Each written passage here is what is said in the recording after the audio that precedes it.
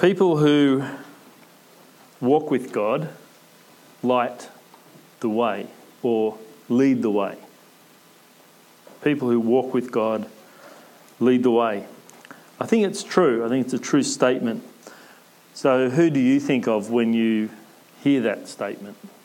What people come to mind? How do we prove that statement's true? Anyone come to mind when you hear that? Person, maybe a Bible character, someone that you go, yeah, that guy led the way for me. Maybe it's a father. Maybe it's a grandfather. I was reading through an old funeral message that I did for my grandfather at my mother's father, Grandad Reeves, and he's a fantastic example of a man who led a life that just led others toward God. The way that he lived his life was a fantastic example of grace and mercy and forgiveness. Incredible man, yeah. Anyone else? Billy Graham. Billy Graham? Yep. Nelson Mandela. Yep. It's good to have these role models to put in front of us to think about, to go, yep, it's possible. That's where we're heading. So that's where you are at the moment. You're thinking about people who you look toward, that you might want to follow, that you might want to be an example. And today, by the end of today, I want you to be thinking, that's me. I want to be that person. How do I become that person? How do I light the way for others? And I'm going to give you some things to do today that you can actually implement into your life that will help you put that into place. Because the opposite can be true. Rather than light the way, we can be a stumbling block. It's possible to be a stumbling block even without even knowing it, if that's possible. Not intentionally stumbling others, but to live a life that does stumble others. Jesus was telling Peter, and I'm sure this wasn't intentional. You think about Peter's statement, Jesus' statement, he says, "Get behind me, Satan. You are a stumbling block to me. For you're not setting your mind on God's interests, but man's." Poor old Peter, that wasn't his intention. He was doing what he thought was the right thing to do in protecting Jesus or whatever he was doing at that point. But he didn't have his heart or mind set on God's interest. And so it's possible to be a stumbling block, even with good intentions, if we don't have our focus set on Jesus. I know, alongside of the positive people, I think of people that I know of that have been a stumbling block to others. And in their own way, they're thinking that they're doing the right thing. And I heard of a story not so long ago of two unchurched men who actually were talking about this Christian man and said, what was the word? He said they described him as a con man. And that's sad. This man has good intentions, but his life doesn't always add up. And he's become a stumbling block to the very people that he's trying to witness to. It's possible. We have to have our eyes set on Jesus. We don't want to be like that. So there's verse... have we talked about the little gift cards yet? Little gift packs? We've got gift packs. And in the gift packs, there's a little thing to put on the fridge. And on the back of it, there's some verses that help us to think about. Verses like, "You were formerly in darkness, but now you are light in the Lord. So walk as children of light." And Jesus spoke again to them, saying, "I am the light of the world. He who follows me will not walk in darkness, but will have the light of life." And Jesus said, "You are the light of the world, like a city on a hilltop that cannot be hidden. No one lights a lamp and then puts it under a basket. Instead, he lights a lamp and places it on a stand where it gives light to everyone else in the house. In the same way, let your good deeds shine out for all to see, so that everyone will praise your Heavenly Father. So, Jesus is explaining, this is what I want you to do. It's not when we think of the light of the world, it's not just Jesus. He's saying to us, I want you to be the light of the world by the way that you live your life, by the way that what we do, our good deeds, to shine out. Not so that they will praise you, not so people will praise you and say, oh, what a fantastic person you are. But Jesus says, so that they will give praise to your Heavenly Father. They will see his love in you. They'll see his joy in you. They'll see his holiness, his honesty. They will see God's forgiveness in you. They'll see his mercy. They'll see his grace. They'll see his characteristics shining through you as you live your life. Apart from Jesus, when I was thinking about this, the only other person that come to mind that I've been reading through at the moment is David. And David led. He was a young man who led by example. And so I was reading through 1 Samuel, and apart from picking up 5 stones, I picked up 5 characteristics of David that I want to read through. I found this in just one chapter 17. So 5 characteristics, and they won't be long, they'll be quick. The first characteristic I saw in verse 20 was that David was obedient. So it says that David left the sheep with another shepherd, and he set out early in the morning with the gifts that Jesse, that's his father, had directed him. And he arrived at the camp just as the Israelite army was leaving for the battlefield with shouts and battle cries. Put yourself in David's shoes for a second. He's the youngest son. All his brothers are out fighting in war. Where did David want to be? At home, looking after the sheep, listening to Dad, getting the water, doing the chores, stuck with everything. He wanted to be at the battlefield. In fact, every opportunity that his dad said, listen, take this message over to the boys, take some food over to them, encourage them, he was off. He was keen to do that. But he was obedient to his father, and he stayed where his father, he did what his father asked him to do. And there's a lot in that.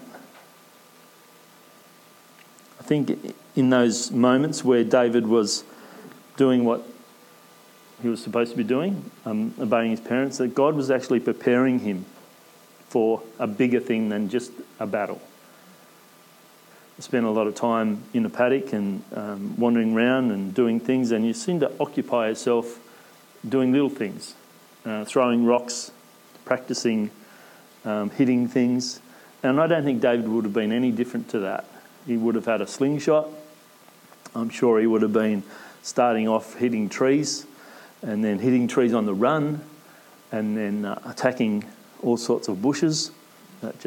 We've got 3 boys who were practicing with Tommy Hawks most of the time, and the trees around our place all bear the wounds.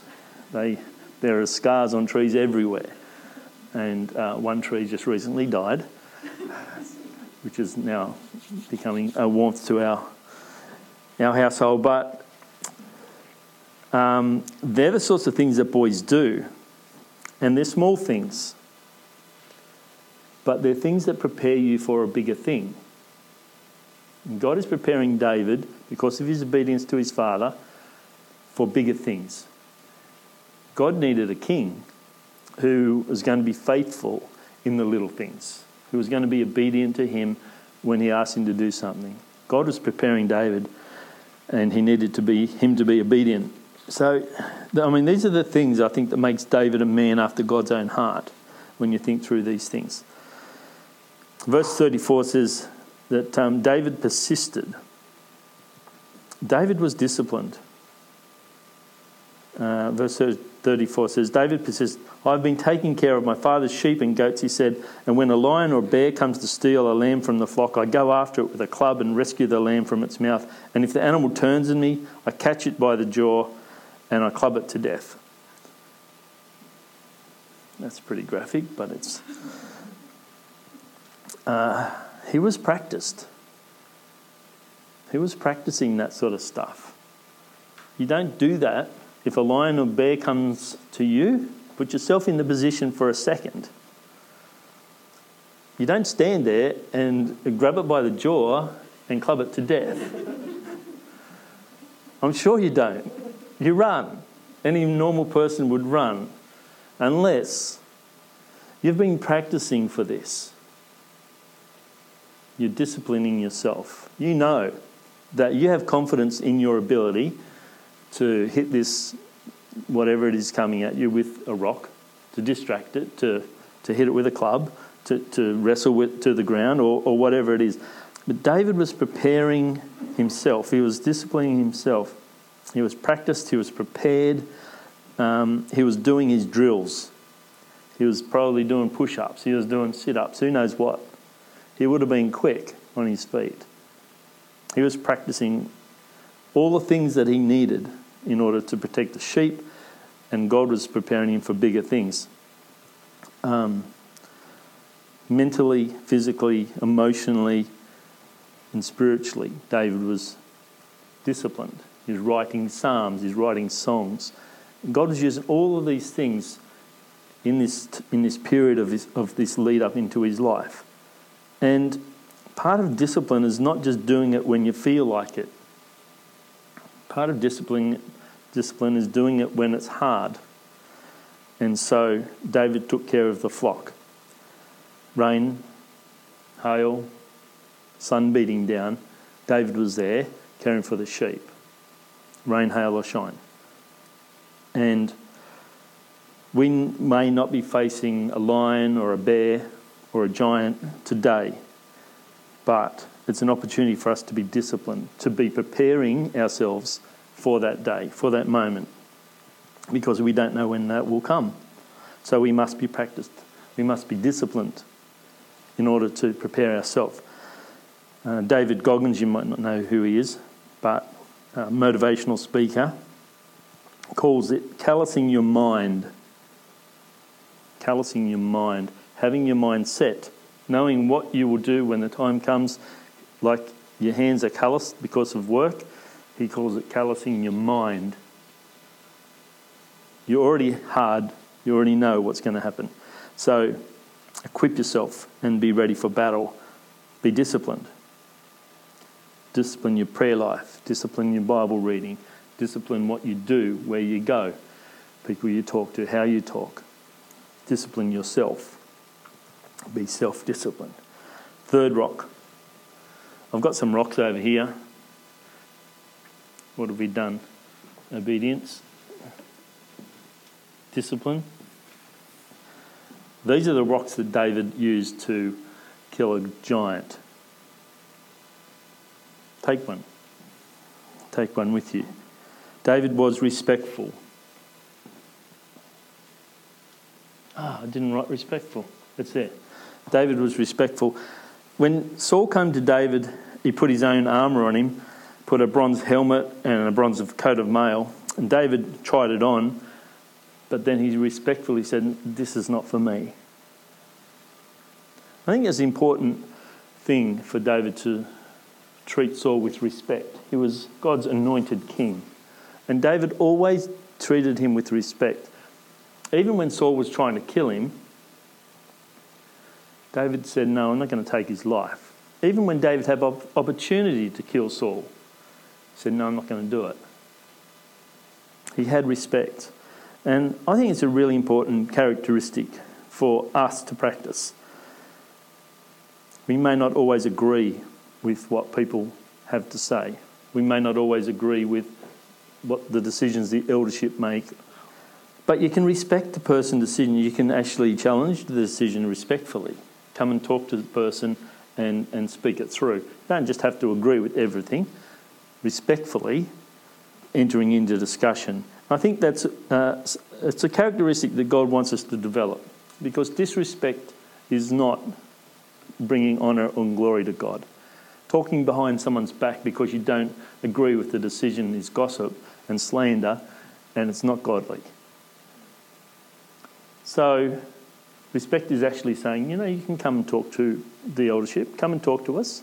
We're not above reproach. We need your feedback. So please feel free to do that.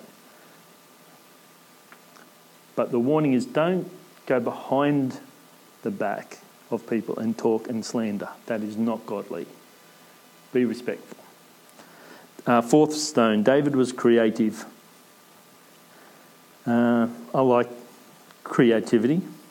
He picked up, verse 40 says, he picked up 5 smooth stones from the stream and he put them into his shepherd's bag, and then, armed only with his shepherd's staff and sling, he started across the valley to fight the Philistine. I like that. For me, David is an out-of-the-box thinker. And that's an important characteristic to have for anyone. Something you can develop. I teach art, so I don't teach art thinking that I can't change people's life. I teach it because I encourage people to be creative. It's a fantastic thing to develop in people's life. Everyone can be creative. God was creative and he made us in his image. So we're all creative. No excuses. God is actually developing creativity in us. And so, for his purpose. I like this. So David, instead of gearing up with a sword and a shield and all the armour, he was thinking, there's no way I can beat this guy on his terms. Why would I do that? Why fight like with like? And every other soldier in the army realised, if I do that, I'll be killed. So they ran when Goliath made the challenge. David thought, that's not me. I'm going to be different to that. And so he brought Goliath down to his level with a rock to the head and then cut off his head. Just because everyone else does something doesn't mean it's the most effective way of doing it. Be creative. Think outside the box. Last lesson, David was courageous. Courageous. Verse 48, as Goliath moved closer to attack, David quickly ran to meet him. As I said, every other soldier was running away, and David was running towards. And when every nerve in his body would have been screaming, "Run, you fool," he addressed the fear and ran toward. How do you do that? And David chose faith over fear. He had faith that God was with him wherever he went. He had unswerving faith in God, that God would help him. He said, just as God helped me with the lion and the bear, he's going to help me take this guy down. So he was practiced in developing his faith, which gave him courage. His faith gave him the courage to run toward the enemy. So what stone? David's got 5 stones, reaches into his bag, pulls out one. What stone killed Goliath? Anyone would have done it. Any stone would have, any one of these things would have brought Goliath down. The fact that he was obedient towards God. God blesses obedience. The fact that he was disciplined. God had gifted him and he practiced his skills. The fact that he was respectful, creative or courageous, it didn't really matter. God uses those characteristics in us for his glory. He wants us to light the way for others. And you might be thinking, I'll never be like Jesus. I could never do that. I could never be like David. But David didn't think, I've got to have all of these things all together in one go. He just picked one stone and he used that. And so that's my challenge today. Just choose one thing. take a rock, and if there's not enough rocks, there's stacks outside. Just don't tell the gardener. There's a texter over there. And work on one characteristic this week. Just work on one. Put it in a prominent place. And as you walk past it, think about that. Develop that characteristic. And before you know it, you will start developing others. Before you'll know it, you'll have a whole bag of things. And before you know it, God will be transforming your heart and your mind and your character to be the person that God can use to do amazing things for him. I noticed the girls are doing a book exchange, and I think the boys should do a rock exchange. Bring your rock back. When you think, I did well with that this week, come and change it with another rock. Ask someone else. Hold each other accountable. How's it going with your rock? Which rock did you choose? What are you working on this week? Do you want to swap rocks? I want to develop, put them in a bag and dig one out. This week I'm going to work on grace. I want to show grace this week. And you'll be surprised how many opportunities you have to show it. We all need it. Anyway, before you know it, you will be the person that God uses to lead and light the way for others. Let's pray. Father, we thank you for Jesus, his example of holiness and love and joy and peace, the light that he bought for us, the way that he led the way of salvation. We look to him and we ask that your Spirit lights in us, that we might be like him in order to lead others to you. You've called us for this purpose. We know that there's an enemy that's trying to undo your good work in us. So, Father, we ask for your protection upon us and help us to be the men and the women, the people that you are using to light this world, this dark world. I ask these things in Jesus' mighty name. Amen.